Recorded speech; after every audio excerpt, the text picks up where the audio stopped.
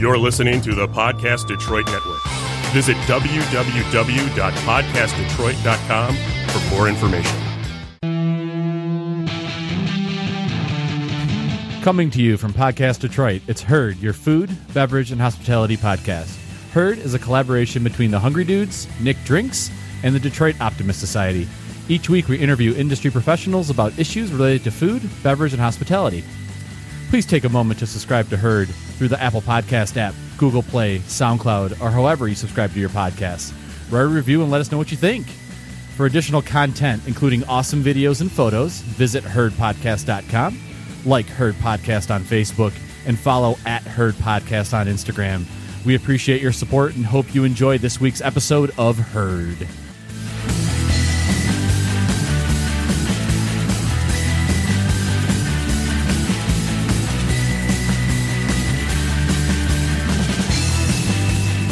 Happy 2019, friends. Welcome to Herd. I really thought that Vato would have like the sound clicker with like the, you know.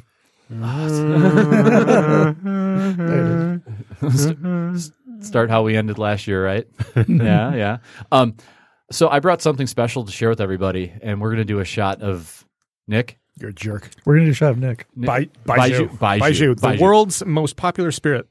Like, by a decent amount, too. What? I mean, this is a population issue. This is because China like just churns through this stuff. Yeah, and this is so you have Mutai, yep. Which is one of the few we can get in Michigan. It's not cheap though. I want to say that bottle's over $100. It's a 500 milliliter bottle. Yeah, this. You're welcome, guys. This is from 2005. This is an aged vintage. Yeah, vintage. Baijiu. So there's 4 varieties of Baijiu. So I took one of the classes at Tales of the Cocktail, and it's like light, dark, soy, and something else. And I might be totally butchering that.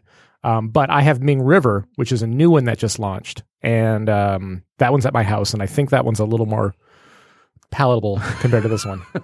Yeah, what is an the aggressive use case flavor for this? Straight. Wow. It's kind of like, can you make a cocktail with what's the Chinese or what's the Chicago spirit? Crazy Malort. one. Malort. It's like, can you make a cocktail with Malort? You can. It's not easy. I like Malort. I don't mind it at all. I think it's quite good. I like Besk better. I like Besk as well. Yeah. Yep. And that's the Leatherby version, right? Yeah. Okay, so cheers, guys. You're supposed to shoot this, right? Gumbai. Yeah, Gumbai. I hope so, because that's what's about to happen. Oh, you're a jerk. Yeah. Ugh. So many layers. No one likes it. I think it's such a strong flavor. Yeah. Woo. I apologize for that. Sorry. That's the soy. It's soy. I definitely taste soy flavors in there. Soy. Yeah. Woo. So, as that is like the kind of opening to the new year, like how was the holidays? Good for everybody? Like, you guys have no?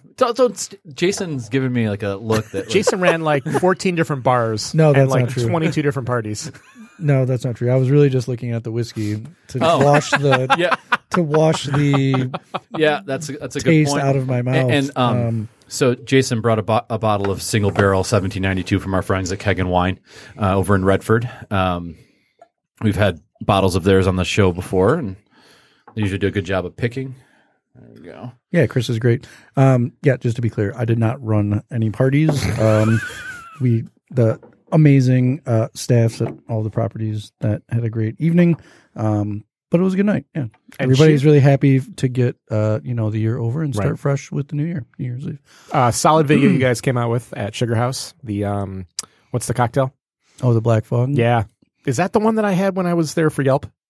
Or is that a different? It was a different variety, maybe. I'd have to go back and take a look. Very well done video. Yeah. We were just kind of having some fun with it. The seasonal menu is Great Lakes Maritime history, and we've talked about farm to table and grain to glass and all these weird different things, but we wanted to take it even a little bit further and go idea to glass, I guess, and just take some inspiration from as Michiganders, we're obviously growing up with lake culture, and I don't know, I only became really aware of it recently, taking my nephew to the Dawson Museum on Belle Isle, where they actually have that Gothic room.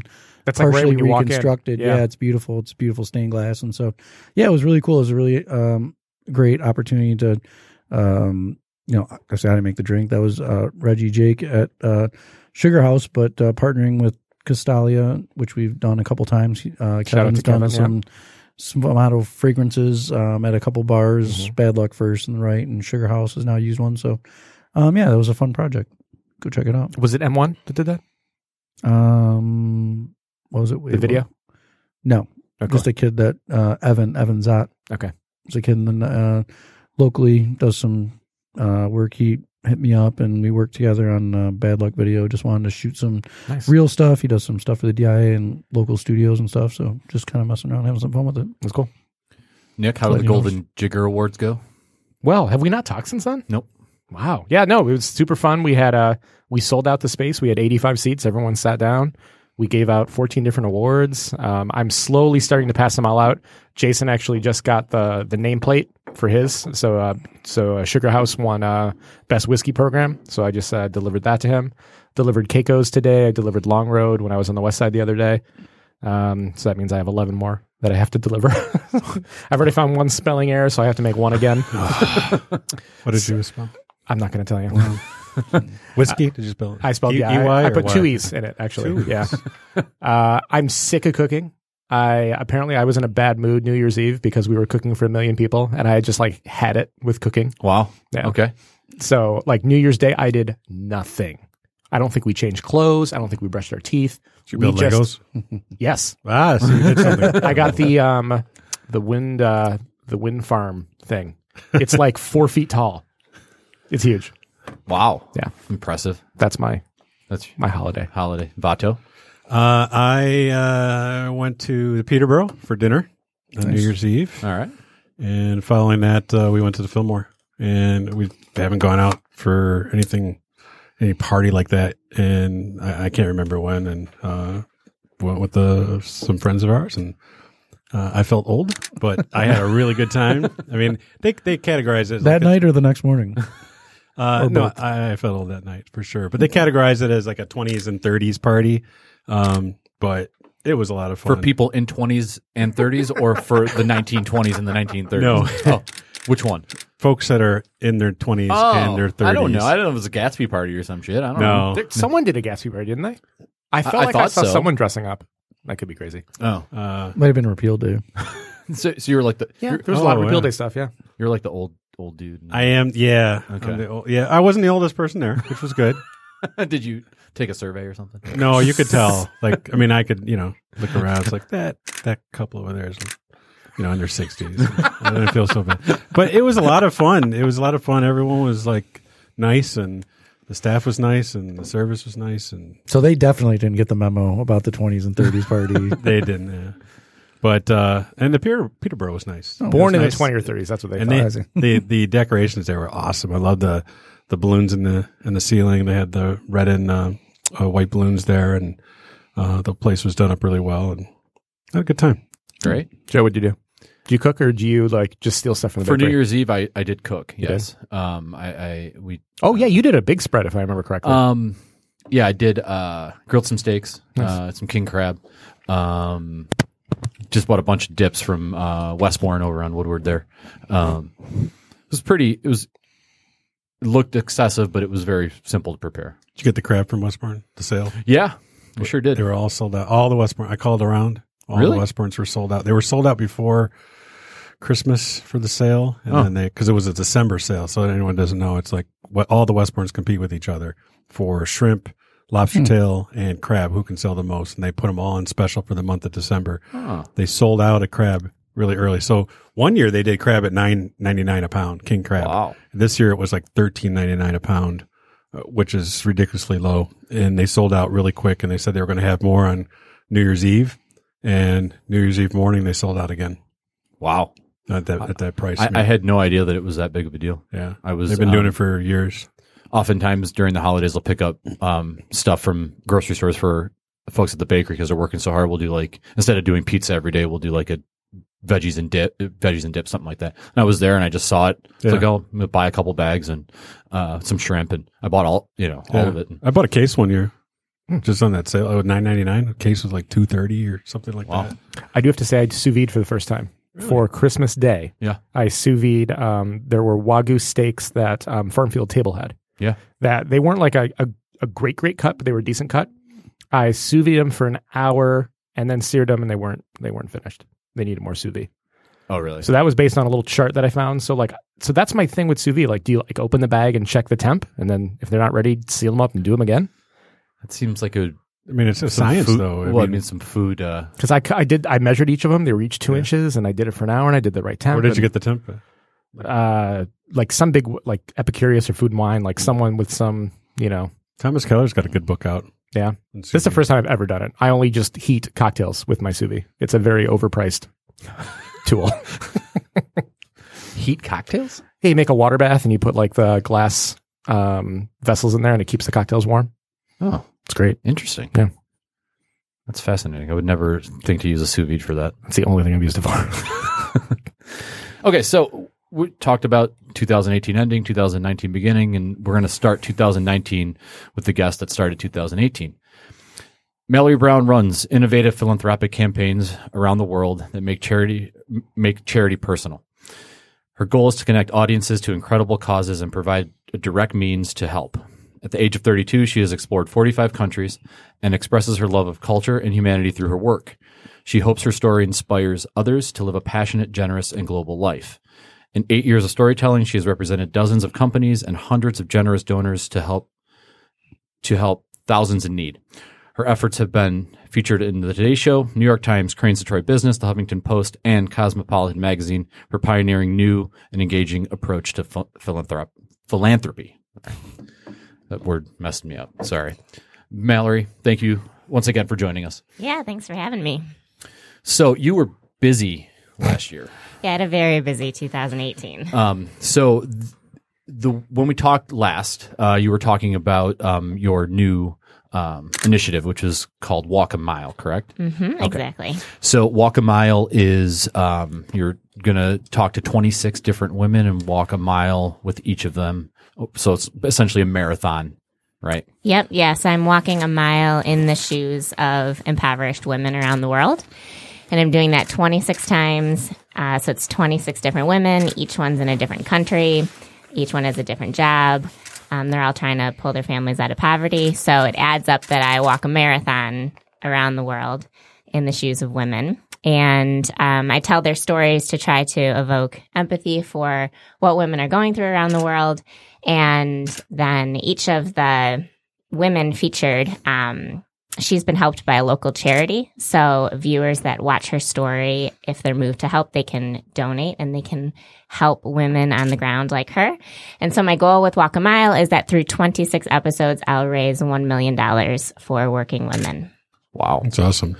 So the first episode, which has been released, puts you in Tanzania, right? Yep. Did we get a sneak peek of that?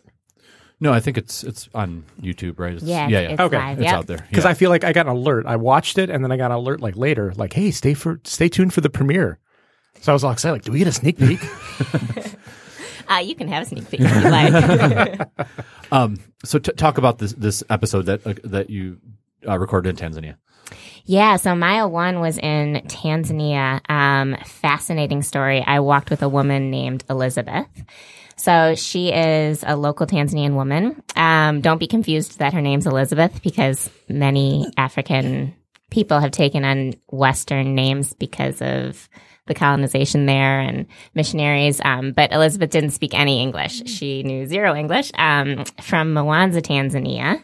But she has a fascinating job.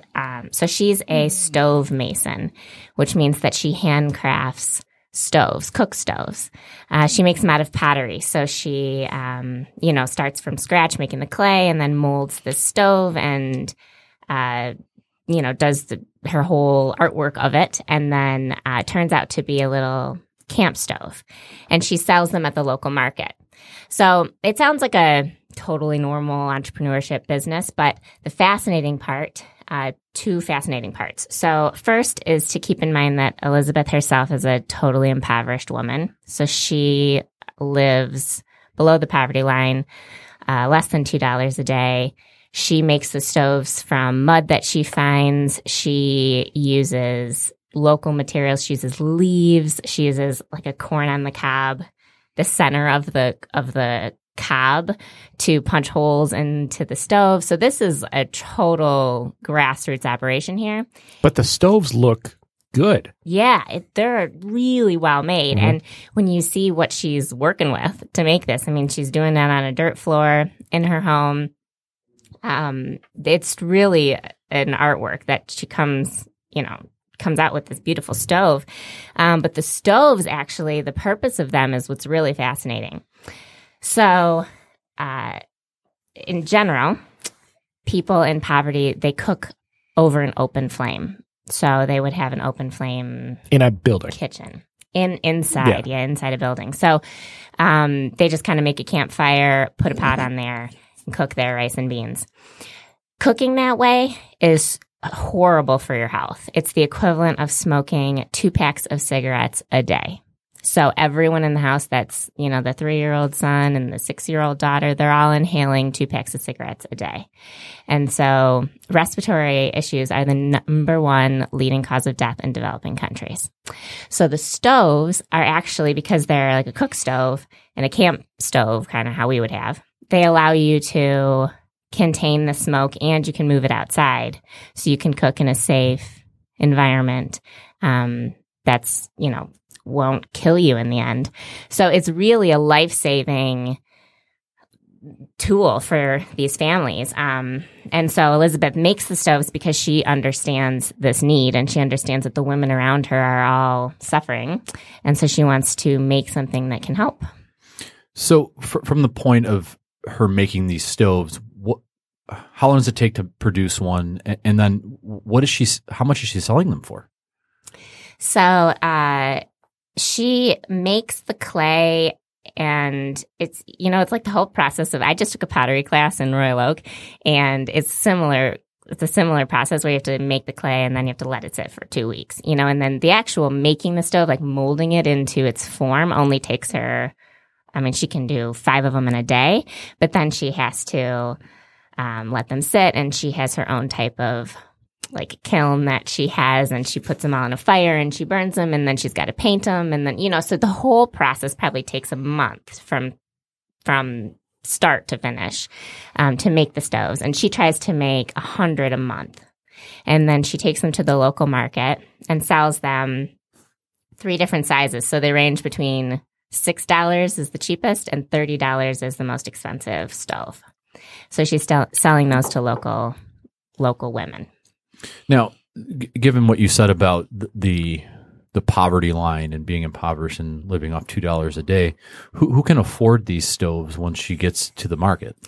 Yeah, so it's doing this type of work and traveling to see people, and you're really starting to learn the details about living in poverty. It blows your mind that a $6 stove that could be the difference between you dying of lung cancer and not is out of reach for some people. And they can't afford that $6 stove. It's really puts things in perspective. But a lot of the way that people in developing countries work is they have a very community mindset. So neighbors will pool together. So everyone chips in $1, and then it'll add up to be $6. One of them will go buy a stove. And then the next month, they'll all chip in $1 again. And then, person number 2 can go buy a stove. And so over the course of however many months, everyone in the little village can have a stove. Or oftentimes, one person will have a stove and all the neighbors will come around and use it and cook with it. So, you're making a giant pot of rice and giant pot of beans that's going to feed you and all the neighbors too. So where did she come up with the idea to do this? To do Walk a Mile. Wow. Well, no, I'm sorry. Where did she come up with the idea to do the stove? Sorry. Elizabeth. So she had learned how to make stoves from just working with clay. I think it's something that her family had done. And then the nonprofit, which I focused on, which is the beneficiary of this mile. So that nonprofit's called the Adventure Project, and they invest in entrepreneurial solutions that help eliminate poverty. So the Adventure Project went into Tanzania and found these groups of women that were trying to make stuff out of clay and trained them as to this is how to make a stove. And they gave them materials training and marketing training and business training, and they helped Elizabeth open her first bank account. So she has an actual working business here. She has people that she hires underneath her to make stoves. And so so the nonprofit gives them all of that sort of business training so she can take this pottery skill she has and do something long term with it. Do they also teach her how to run a business and like all the kind of difficulties that go with, say, hiring people and those types of techniques as well? Yeah, absolutely. And so I was asking Elizabeth, what's one of the greatest things she learned? And she's talking about business lessons that even, I'm an entrepreneur and I need to learn this lesson still. But, she said to me that not everybody's going to need a stove or be able to afford a stove when they pass you in the market. So I need to start marketing myself, she passes out these little flyers that she made. She gives out her phone number. She's like, I want to be the person that they think of when they decide 5 months from now, I want a stove or I could afford a stove. And so she's really starting to own that, like, branding of herself is like, I'm the stove lady of Mwanza. And like, whenever you need a stove, you come to me. And that's a really evolved, that's a really like good entrepreneur's mindset to think that way, especially in poverty. One of the hardest issues in poverty is that you're trying to get through the day and you don't have enough money to plan or to move forward because every day's survival day. And so to be able to have that sort of foresight, to be trying to get customers for months in the future, that's a really advanced mindset for her level of income. Does she diversify at all, or is it just stoves? Because it seems like if she's making 100 stoves a month and they're only selling like one stove per village at a time per month, she's going to have a lot of, stock, right? So is she making something else that she can peddle at the market? No, she's only doing stoves, but you'd be surprised at how needed they are, because it's something that pretty much every single family needs. And when people are well off, they could afford more than one stove. It's kind of like a burner. So she had 3 stoves that she would use to cook. So she'd use one to make the rice and one to make the beans and one to make the fish. And so, so you can keep selling them. And yeah. So if you haven't seen the video, I don't know if we're not good at sharing links, but we can share the link. We can share the link. Yeah. We'll attempt to. It is probably the size of a wok, if you'd say. Mm-hmm. And then there's almost like a big coffee can below it. Mm-hmm. So you're putting the fuel kind of in the bottom, and then that you're being able to put your pot then on top.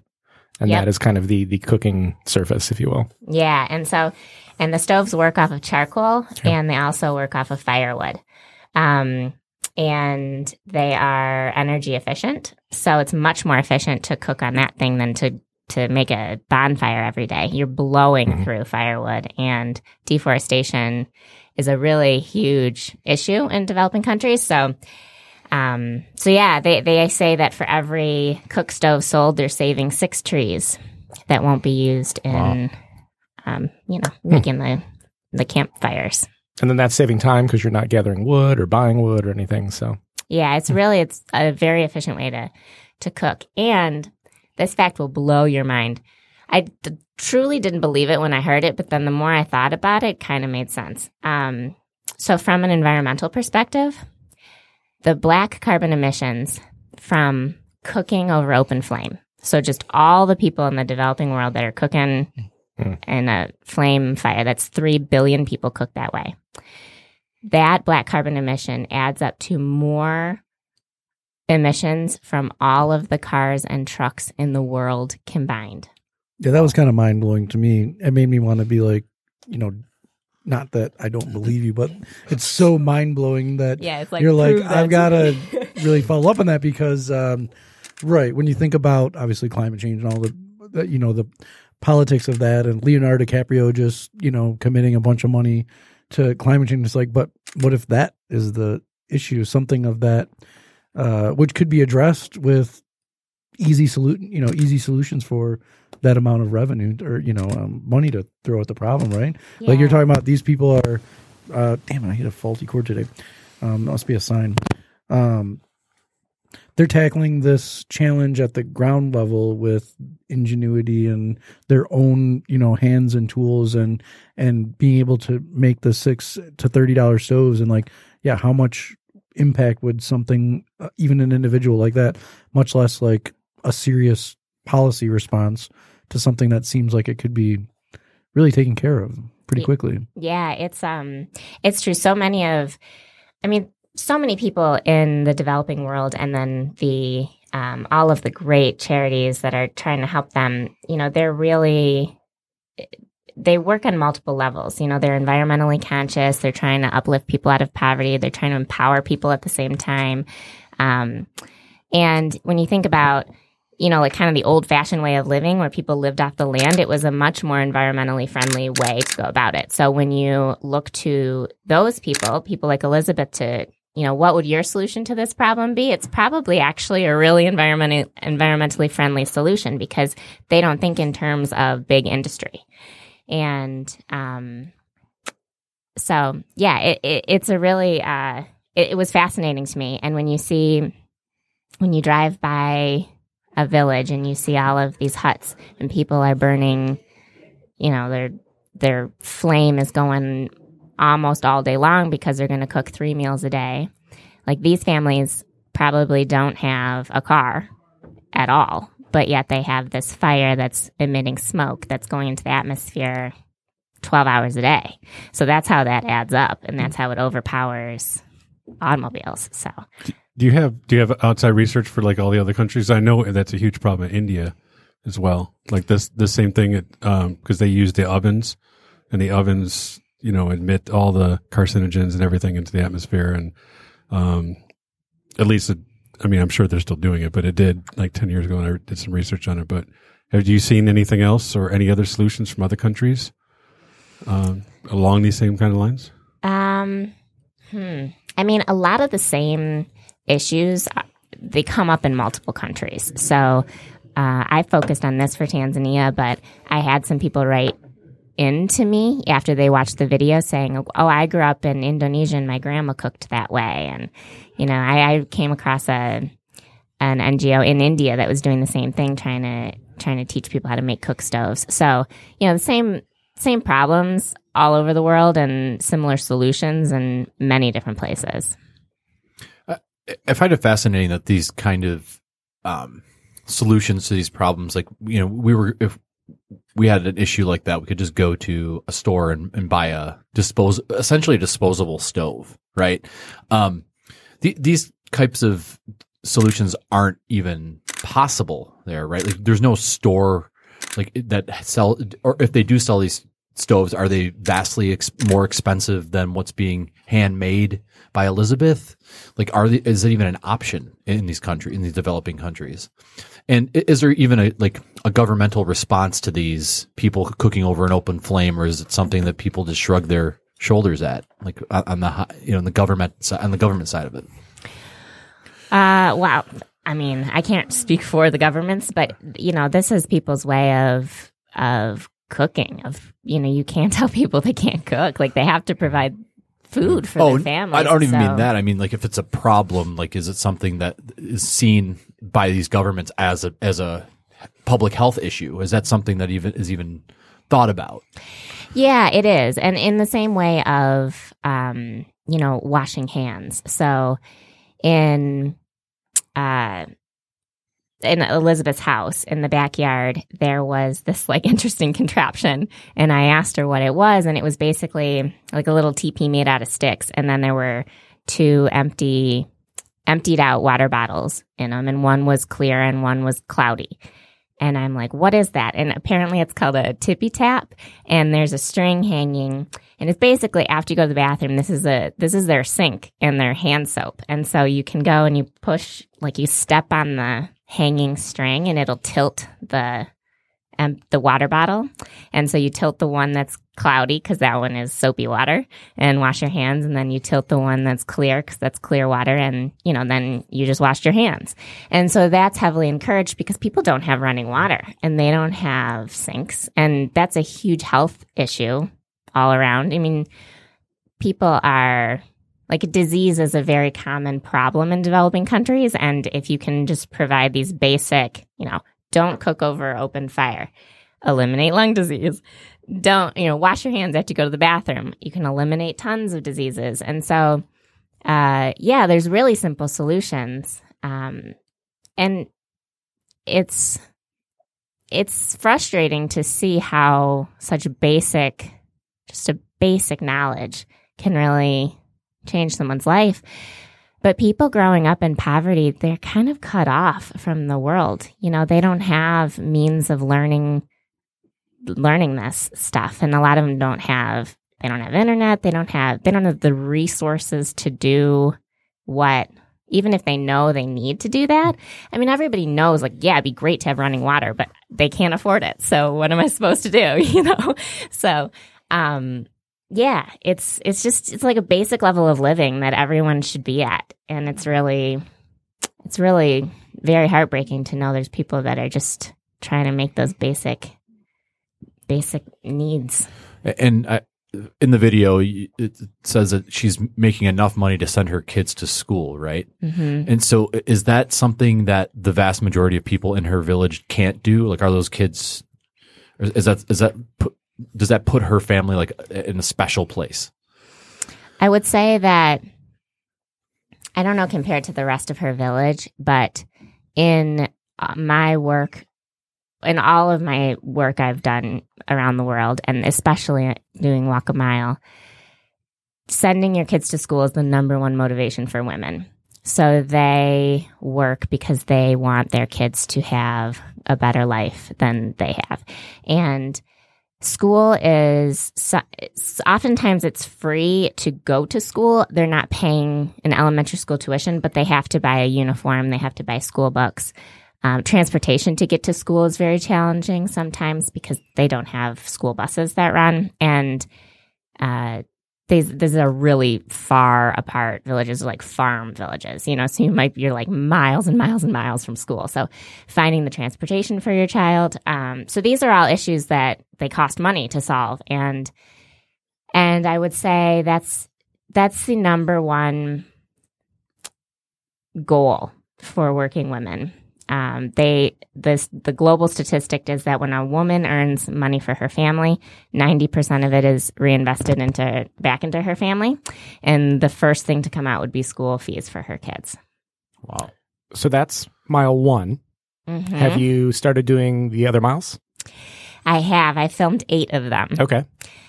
So I kind of film in chunks around the world. So mile 1 was in Tanzania. I did 2 others in Africa, 1 in Kenya, 1 in Uganda. And then I did 3 in Central America, in Panama, Honduras, and Guatemala. And then I did 1 in Serbia and 1 in Israel.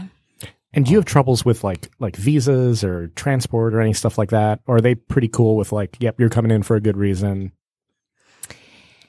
So far, no problems. Yeah, knock on wood. Mm-hmm. I'm starting to go to countries that are a little bit challenging in the visa situation. Mm-hmm. So those you have to plan much more in advance. And, there's little hiccups. When I was in Central America, I was flying from Panama to Honduras, which is kind of a quick little jumper flight. It's only a couple hours. But while I was in Panama, the international rules changed and you couldn't enter Honduras from Panama unless you had a yellow fever certificate to proof that you've had the vaccine. And my videographer did not have the vaccine. So we had our flight booked. We were going on to Guatemala after that. We had everything planned with the charities. And they're like, nope, you can't go to Honduras. So we had to detour, fly to El Salvador for a day, 24-hour quarantine, and then we could fly from El Salvador to Honduras. So, you kind of learn to laugh about that stuff and be flexible, and it, adds to my country count. And now I've been to El Salvador unexpectedly, but everything's workable. And have you collected like a list of vaccines now that you've traveled to these different places? Yeah, I pretty much have everything.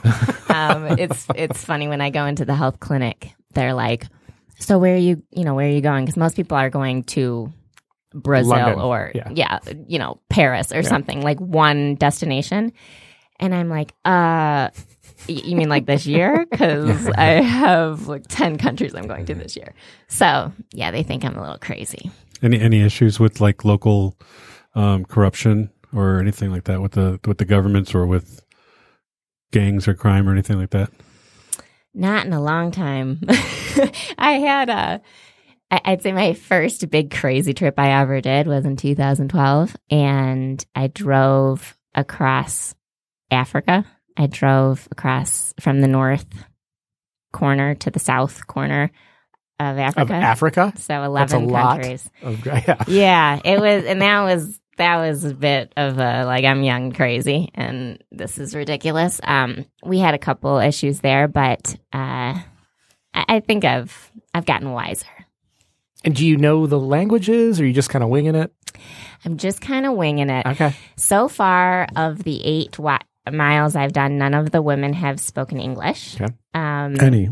None of them. So I always have a translator with me, and this is sort of a production joke, but if you're thinking this way, or if you've done any video work, you'll notice in the videos, most of the time it's really up close. And so it's me and a woman, and then like behind me is a translator who's telling me what's going on. And they're not really in the video, but they're close enough that I can hear. And then, but there are a couple moments when I'm walking with her. It's like the actual walk a mile part.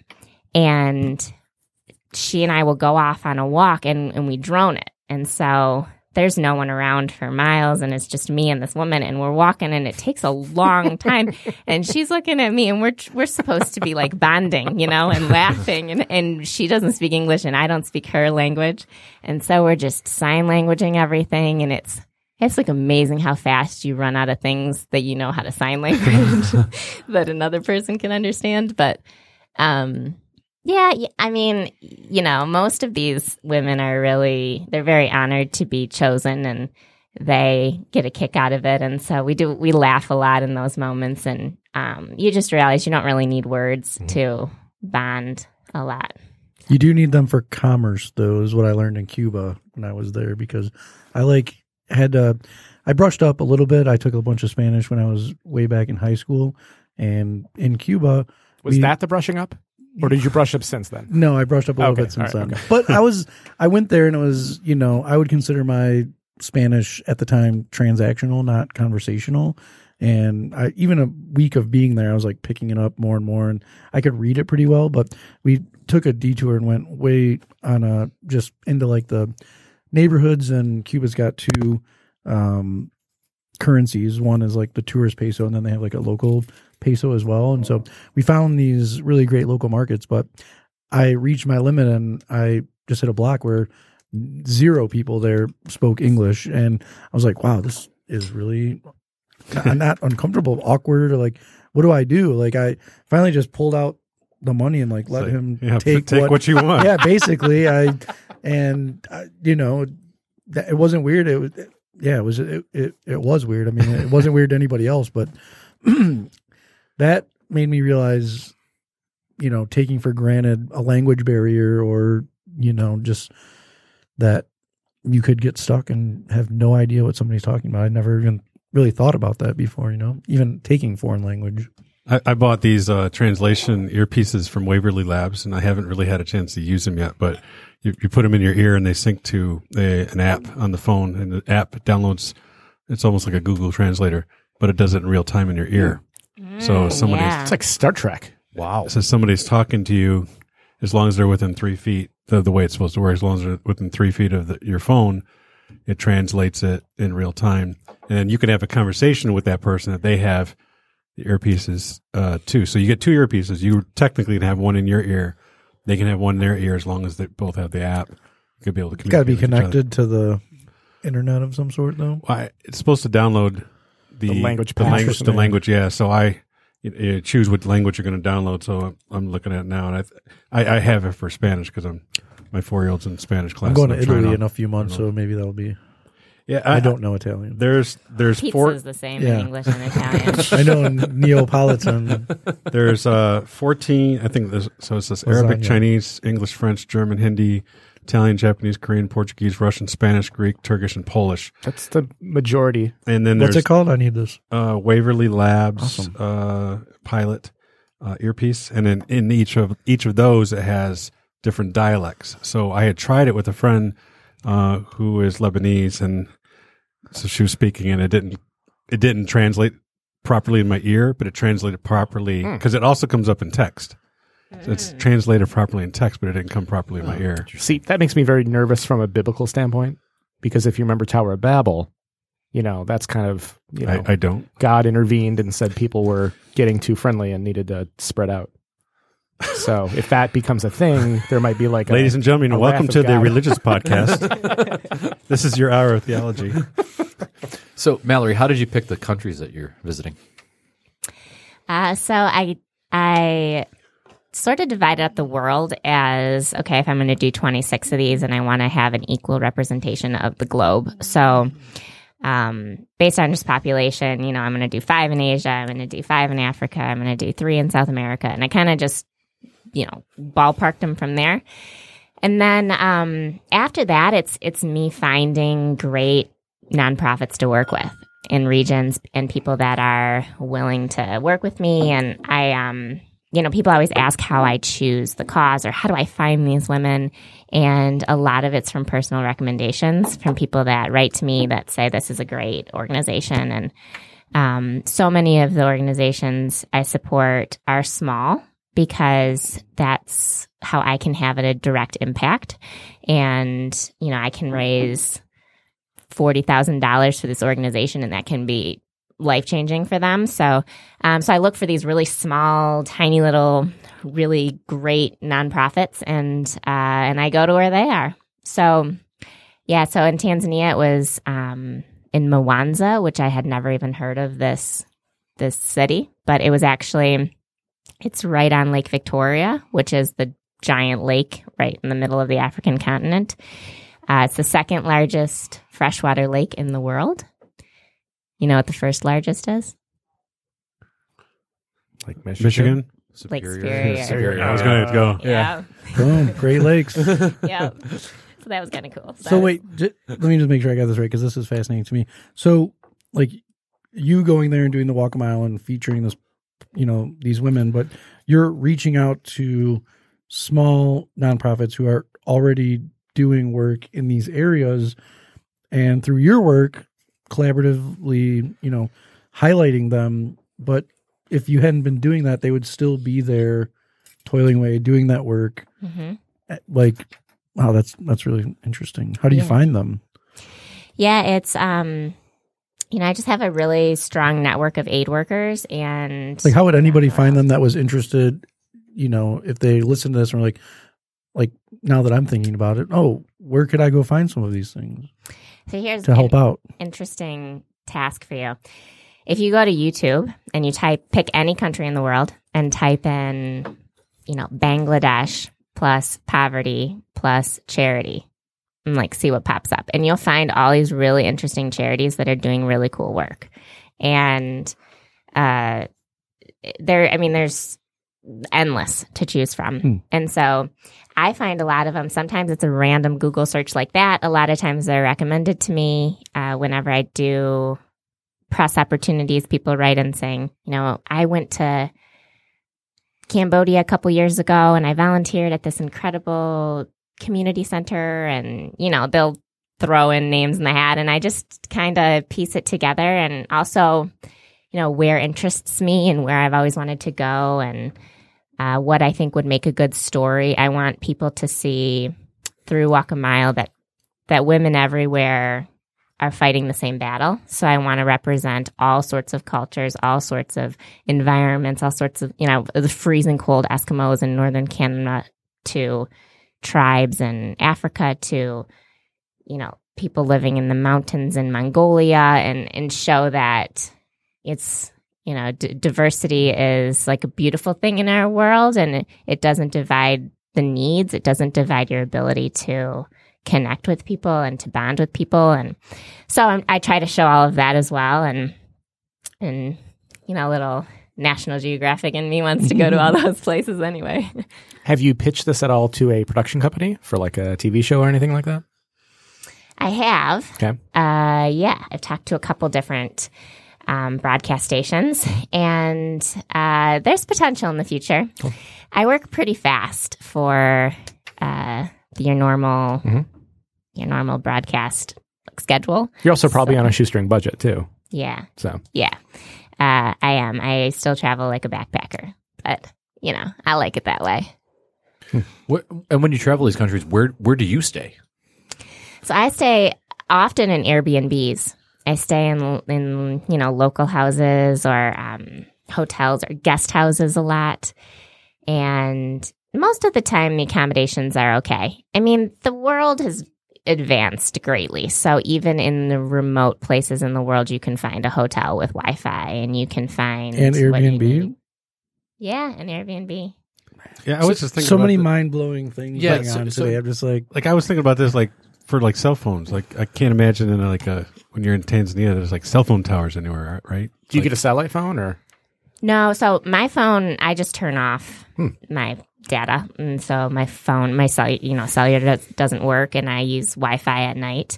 However, the mobile phone industries in developing countries are booming. They just don't use Verizon and Sprint and AT&T like we do, but they have their own Vodacom and all of these different, services that you can get. So I have gotten a SIM card. Kenya actually has the most robust mobile phone industry in the world. So it's, not to be underestimated, but I kind of like to go off the grid and not be interrupted. And I'm on a totally different time zone. So everyone's sleeping when I'm awake anyway. And I just take the detox from my phone for a little bit. Guess you're not flipping through Facebook like the rest of us and wasting time. You're actually doing productive stuff. How do you kind of quantify the difference in being able to, you see all this poverty during the day and then you go to a hotel at night? Like how does that mess with you at all?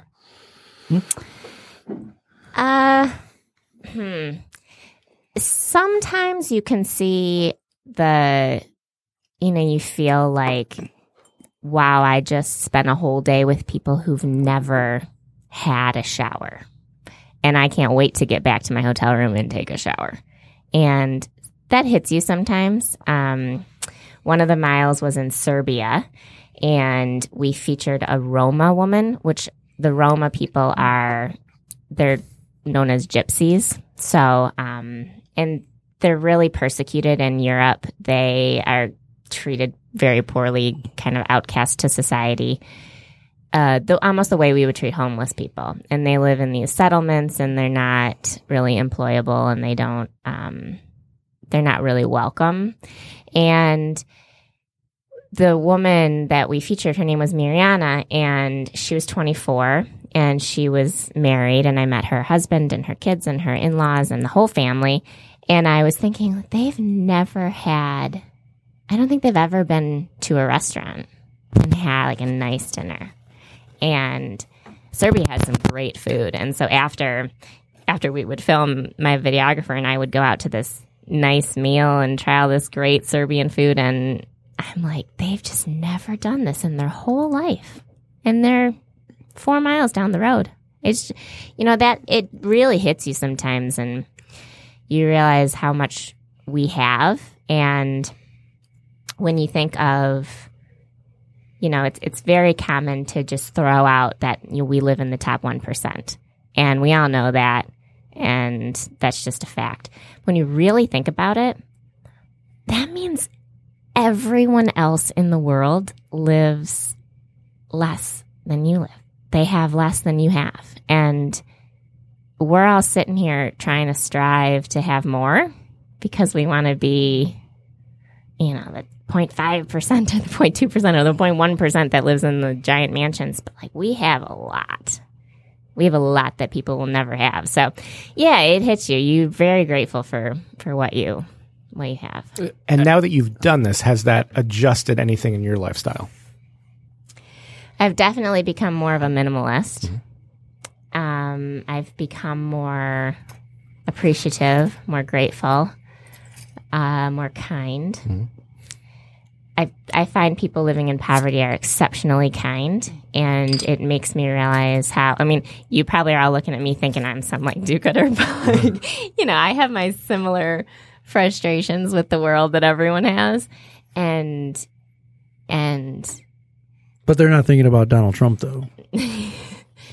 right, they're not. But they don't, and they have so much that they could be angry about, so much, and they're not. They just don't walk around with that sort of negativity or hatred in their life because it doesn't serve them and how it's not going to improve anything. And we could all take a lesson from that. But I mean, not to go down too much of a tangent, but isn't that anger? Anger is taught, right? Like we see it all the time. Like we are conditioned to want more as Americans, right? So with someone who consuming is American. Yeah, Exactly. it's like our credo. According to according to George Bush, to consume is to be an American. And even looking around the table, you can't see, but we have a bottle of bourbon, we have 2 bottles of beer, we have a bottle of Beiju. Like this is 4 bottles of alcohol that like we're just consuming and no big deal, not really even thinking about it. We are podcasting. This is kind of the pinnacle of like crazy hobbies. Yeah, I mean, really, and that's a true statement too. Like all of this seems very, in light of what we're talking about, seems very like I don't know, opulent. Yeah, it's it's interesting because I don't have any. I don't look at this and say, "Oh, we're podcasting and drinking beer," because that's what people want. That's what people are striving for. Everyone wants to be comfortable. They want to be able to pay their bills on time, to send their kids to school, to eat whatever they want to eat and have fun and go and have adventures and travel. And, everyone around the world wants that. So it's not to say that we shouldn't pursue those things, but we should be grateful and very aware that we have that ability. And I think that's what is lost. I think all the time I should just be overflowing in joy every day because look at my life. I have a great life. I have the best life. I should never be mad because I just, it could be so much harder. And yeah. So at what point do you think a lot of what we're talking about boils down to basic needs, right? And a lot of the world, the vast majority of the world, doesn't have their basic needs met. Is there ever a point where you can see that there will be enough philanthropic kind of endeavors where people will have at least some of their basic needs met on a more regular basis? Absolutely. Yeah. They say that we have enough food in the world to feed the world. We have enough water, although clean water is becoming an issue, but so everyone has clean water. We have the resources. What we don't have is the distribution. People are too far apart, and it's too expensive to get it to everyone. But with technology, I look at the millennial generation, and it's a wonderful thing that people are so community minded. People want to travel. Like the world is becoming a smaller place. I think that there are solutions that are being developed every day to try to solve these problems. And if you look at poverty on a global scale, it's getting better. Poverty is, less and less people are dying every year from just because they live in poverty, because they don't have their basic needs met. So that is great. I mean, that's super optimistic. I think we're more aware, so maybe that's why it seems so shocking, but the numbers are getting better. And as things like cell phones and the internet become more prevalent, like communication's a huge part of like being able to communicate and being able to tell your story and what you're doing. Like these are things that help people see what's happening, and some of it's going to come right from the voices themselves. And that goes to her point about awareness too, because before YouTube, before, people are going out and, broadcasting this type of stuff, you hear about it in stories, or you might read about it in a book, or maybe you see it in a magazine, but you don't have that visualization. That firsthand, yeah. Right, yeah. And now it's getting out there and people are like, oh, is that really like what's going on out there? I didn't even know that. I thought everyone was okay except for in this one little small part. You see how prolific it is. Mm-hmm. Is tourism a big part of like say when you're in Tanzania? Is tourism something that happens there? Like, is it a big part of their? Yeah, it's huge. It is? Okay. Tanzania specifically, it is. Tanzania is where all the iconic African safaris and the Serengeti is in Tanzania, which is where naturally all of the animals live in the wild. So, like, if you want to go see elephants and giraffes and lions in their natural habitat, you will go to the Serengeti. Mount Kilimanjaro is in Tanzania. So, yeah, tourism is huge. In the most developing countries, tourism is massive. And I love traveling in these places because it's beautiful. I mean, it's absolutely stunning, and it's so affordable. And I think people, when you watch my videos, if you look at just the scenery clips and you only focus on those, it's like these views you would pay big bucks to have that view out your hotel room. And this is just the natural backyard view of, Right. It's just gorgeous. How widely shared are your videos typically? So I publish them on my YouTube channel, and then I publish them on Facebook, and they get shared and reshared pretty widely. It's, I have the local news normally does a showcase about each mile, and then I've gotten some national press as well. So I'm not too much of a stickler on counting views, because to me, I'm trying to raise money. I want people to watch the video and to donate, and so I more count the donations that come in, and that's what I'm more tracking. The reason I was thinking that is because it was listening to Vado Talk and thinking about modes of communication, how people become aware of things. And what I think is great about that approach, though, is how many people don't think day in and day out about these things, right? Like, we're in the upper 1%. We're living this life that we don't even think about often, that people are striving for, and so it's not really entering our conscious. We're in our Facebook, like, oh, here's all these memes and different things and food and beverage stuff, right?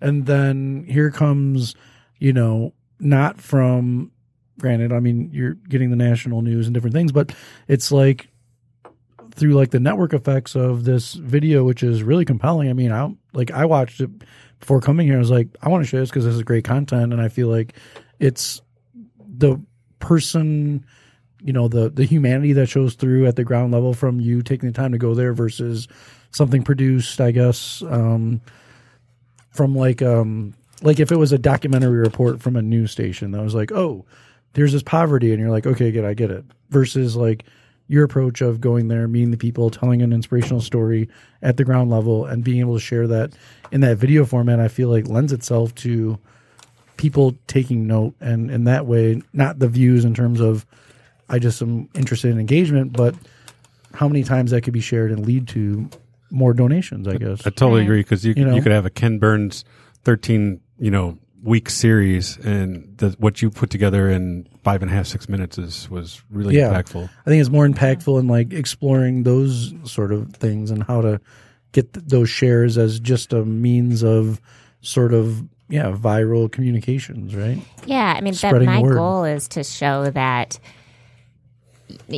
one individual can impact another individual's life, and when I say that message, what I really mean is you, the viewer, you can click this button and you can donate and you can impact Elizabeth's life. But in doing so, I'm showing that through my work. I'm I'm just an average woman. I mean, I'm from Farmington Hills, Michigan. I didn't go to film school. I'm not a National Geographic photographer. I'm just a person who found a way to tell really compelling stories and to connect the dots. And everyone could do that. Well, I guess that's what I'm trying to get at in terms of that's what makes it successful. Like, we all scratch our heads and say, why does the Take Detroit guy, like, his videos go viral when everybody's trying to make these videos and he's just out there with a cell phone, and they're like, oh, it doesn't really that well produced. And I mean, yours are nicely produced, but I think that captures the idea of why it can be successfully shared, because people are seeing it and viewing it in that mode and saying the authenticity and the genuine way that it comes across speaks to the potential that the social media networks offer, right? Like, nobody's going, you tasked me with that, so I will, but nobody's going and picking the country and on YouTube and, really searching for poverty and charity. So to have something shared in their timeline that is from a person who is Relevant self-described to them. Yeah. average. Right. I Totally would not take average. Totally not average, but, but approachable and authentic and genuine. And, it's like, to me, that breaks down that barrier and removes the obstacle to somebody looking at that and, like, humanizing it and making it seem like it's right there. Like, ooh, I can make that difference, like, right now. Whereas, like you said, you can watch, like, something that's highlighting that or documenting that, and it's like, wow, that really sucks, but it's not really touching me, right? I guess, Yeah. And to this point, and I think this is important. Like, you're in a place, you're in an impoverished country, right? But the video makes it look like you're having a great time and Elizabeth is having a great time, and so there's this point where, like, you offer a bit of levity to the situation that maybe on a daily basis, I don't know how long you were in Tanzania for, but those moments you were there were happy moments. Mm-hmm. Yeah. And that's a huge thing. I mean, because, Elizabeth may not have many of those moments, and she's working day in and day out trying to make her family, do the best for her family. Well, people living in poverty are quite happy, and I try to showcase that in the videos. And this video starts, and you'll notice if you keep watching the series, every mile of Walk a Mile starts with me taking a cell phone selfie with the woman, and we're always laughing and recording a video, and I'm recording it to send back to sponsors back home. But that moment to me is so powerful. It's like the video could just end right there, because you've got me and this Tanzanian woman who doesn't speak my language, and we're cracking up taking a selfie video together. And it just shows, like, people are people, and this is just a bonding experience between us. And I want people to feel that and feel connected to someone that they normally might have thought had nothing in common with them, that lives on the other side of the world, that has all these problems that I don't have, that why should I care about their problems? And I want to show, like, no, we are people. We are in this thing together. And frankly, I mean, the scale of those problems is so great that sometimes it's like, what can I even do about it? But having an average, quote unquote, average person, like, ooh, the average person can make a difference, which I think is another powerful, message that you're communicating when, these problems are really great. You're, highlighting these statistics, and 3 billion people cook this way, but little by little you can make those difference, which, I think is really fantastic. It's not average, but I think it, like, think about, like, I think back of, watching television when I used to do that, when there was actually, like, cable that people watch and commercials, and, like, it's like the poverty commercial, and it's Sally like, Struthers. or like Yep. the starving kid and the 1-800 number and the donate, but you're always like, somebody else will do that. Right. Now they have the Not me. the ASPCA. They always have the animals now. And Well, I was always of the thought that it was like, there you go. Like, the money's never going to get there. I always thought there was, like, Or that, yeah. I was always very skeptical Sure. of Sally Struthers and those commercials. I'm not skeptical of you, not because I know you personally, but because even watching your video as a, it's like, skeptical of a lot of charities. I mean, Yeah. the administrative fees that people have and how much of it actually goes to the actual charity itself. And Do you know how much? So if someone donates, We should talk about the stoves because that's a Yeah. So Yeah. so you say at the end of the video, if you donate, is it $20 for a stove? So of that $20, what makes it back to Elizabeth? Does she get any of the money directly? So $20 is the cost to fund a stove. It's basically to sponsor a stove. Okay. So 100% of the donations go directly to the charity on the ground. So I don't take a cut. A lot of people assume that that's how I work. I don't take anything. I profit zero from your money. The charity doesn't take any administrative fees. They put it all into programming. So that $20 goes directly to Tanzania, and it's put into the fund that trains women and teaches them how to make stoves. So I say 100% of the money goes to Tanzania.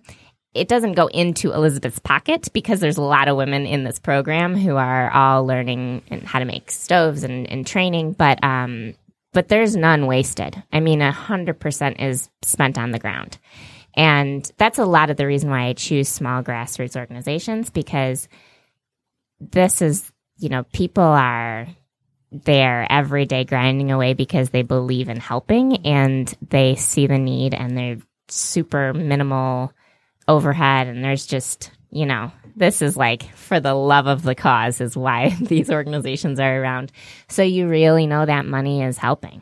Well, that is a really big value too that you offer, because like you said, if you're skeptical of giving, you've also done the work of selecting or vetting or, you've been recommended these people, or you've done the research, and you yourself feel comfortable or confident in where that money's going. So I think that also comes through and makes somebody feel more comfortable donating, right? Like I saw them like, oh, $20 is like nothing. Whereas you would watch that commercial and be like, somebody else can do it. I'm skeptical.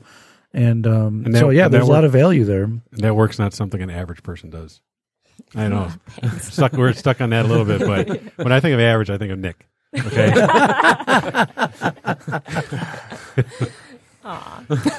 Thank you. New year, new you. New year, new you. Right. Maybe I'm I sorry. need to walk a mile in Nick's shoes. Oh. I'll lift him a little bit. Yeah, you're gonna step on a lot of Legos. So we talked about the 8 countries you've been to. What's the next? Can you preview the next episode or? Yeah, Okay. sure. So the next one you guys will love, because the next one's actually in Detroit. Ooh. So, I work all around the world, and I always make it a point to always do something in my hometown, Detroit, give back locally. I think that's super important, and it's also for me a way to really drive home the fact that people are people everywhere. So whether it's my own backyard or across the world.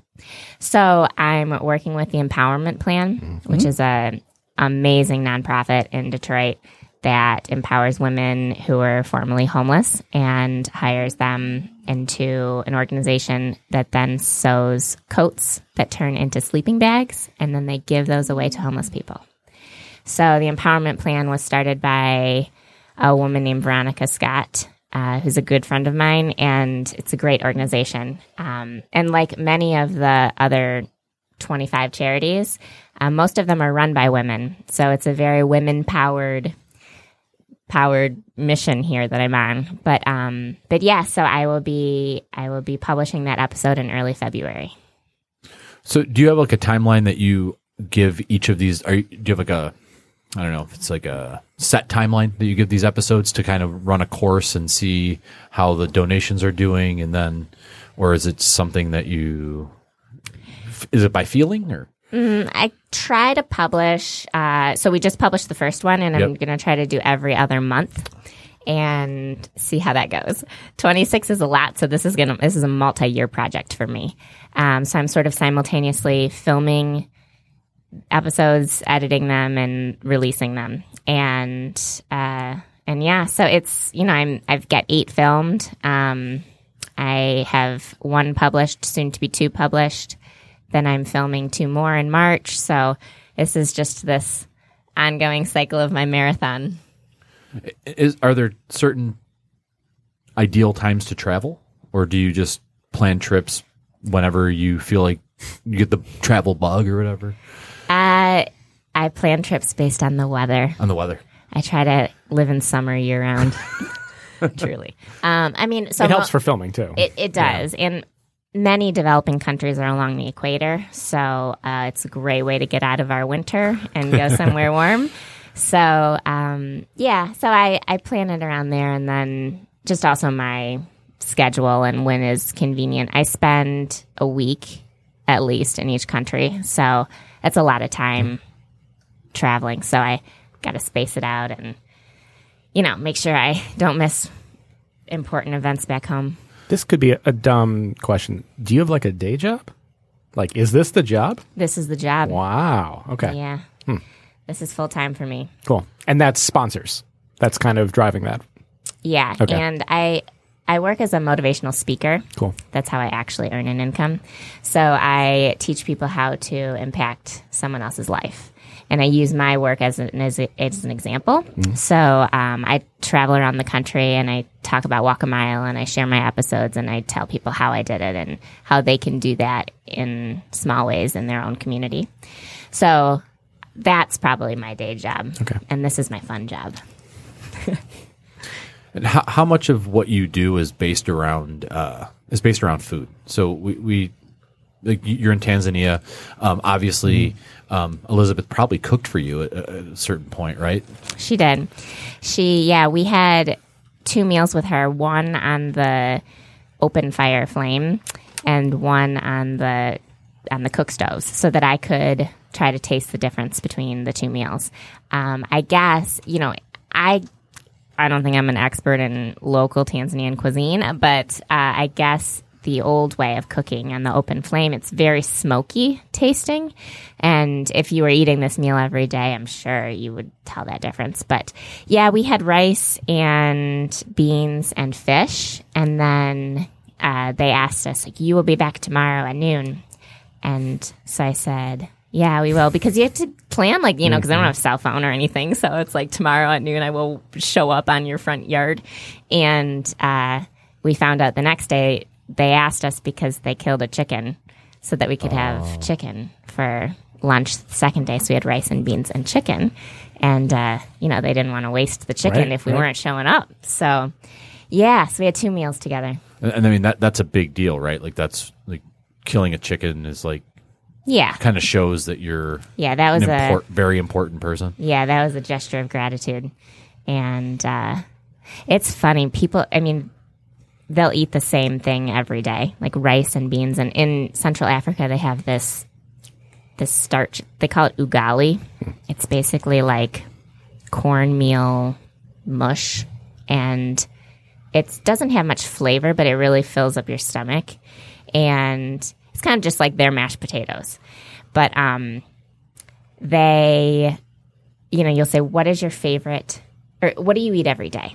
And they say, ugali, rice, beans. Okay. And if you could have anything in the world, like best meal of your life, like I'm eating anything I want, what would you eat? And they'll say, ugali, rice, and beans. And is it because they don't put the same, we're on like a food podcast. So obviously we're always kind of searching for different food things. Is that maybe just not something that's a priority for them? I don't think so. I think food is sustenance and fuel. It's energy. And they're trying to, they got a billion things they're trying to do and they just need to eat to keep going. Right, because it's like that or nothing, right? Yeah, it's really, people go hungry many days, so they're grateful to have that. Yep. So it's I think it's not about the taste and the cuisine and the unique flavors that. But also, they don't have Instagram, so they don't see the pictures of the stuff, though, right? To a certain extent, you don't know what you don't know, like you said. So, I don't know. They've never seen like a. But then again, we all know Instagram is a big fat sparkly lie. Well, but even like the chicken. So like to know that the chicken is a celebrational event, still the fact that she said, hey, this is still what I want. I don't want chicken every day. Right. So Well, and, I've done some funny experiments in my travels, and I met a boy in Ethiopia. I might have talked about this last year, but I took him out for an Italian dinner because he'd never had Italian food. He never had pasta or pizza or anything. And we ordered one of everything on the menu because I'm like, you need to try it all the different sauces and, pizzas and whatever they make in, Ethiopia that they call Italian food is what we're having. And he ate it all. But he, I don't think he really liked it because they're not used to that. And his palate wasn't really, and so. it's probably like drinking baijiu. Yeah. To some extent. When we try their food, it's like, okay. Where's what I'm used to, Yeah. So, yeah, you grow accustomed to what you know. And I think a big part of this is that, we kind of like to hoist our values onto people. So like, I love food, I imagine that everybody loves food. Right. And it's one of those things that's like, well, it's not that important to everyone. He's like, it's Italian food. It's cool, but I'd rather have my rice and beans, and that's fine. Yeah. I would say, food is it's just a different sort of value because meals are probably everyone's favorite time of day. Like, they love to eat. And it's always surprising to me how, I would say they have no manners because they just dig in. But I think it's because they're looking forward to eating. So they're just diving right in. And they'll eat more rice than you can ever imagine, just piles and piles and piles. So the volume and the quantity and they enjoy it a lot. It's just a different priority than we have. We're looking for this unique experience and flavors and cuisine, and they want to fill their stomachs. So where can people donate to you? Where do they find you online and all of that? So they can donate to my CrowdRise campaigns. So it's crowdrise.com/walkamile. You can also the easier way is to go to my Instagram, which is at TravelMal, and then the link to donate's always in my bio. So that or Facebook, you can donate right away if you search TravelMal. TravelMal. MAL. That'll take you right to it. Awesome. Well, thank you so much for joining us again. Yeah, thank Thanks you. for having me. Yeah. Until next time, dine well, friends.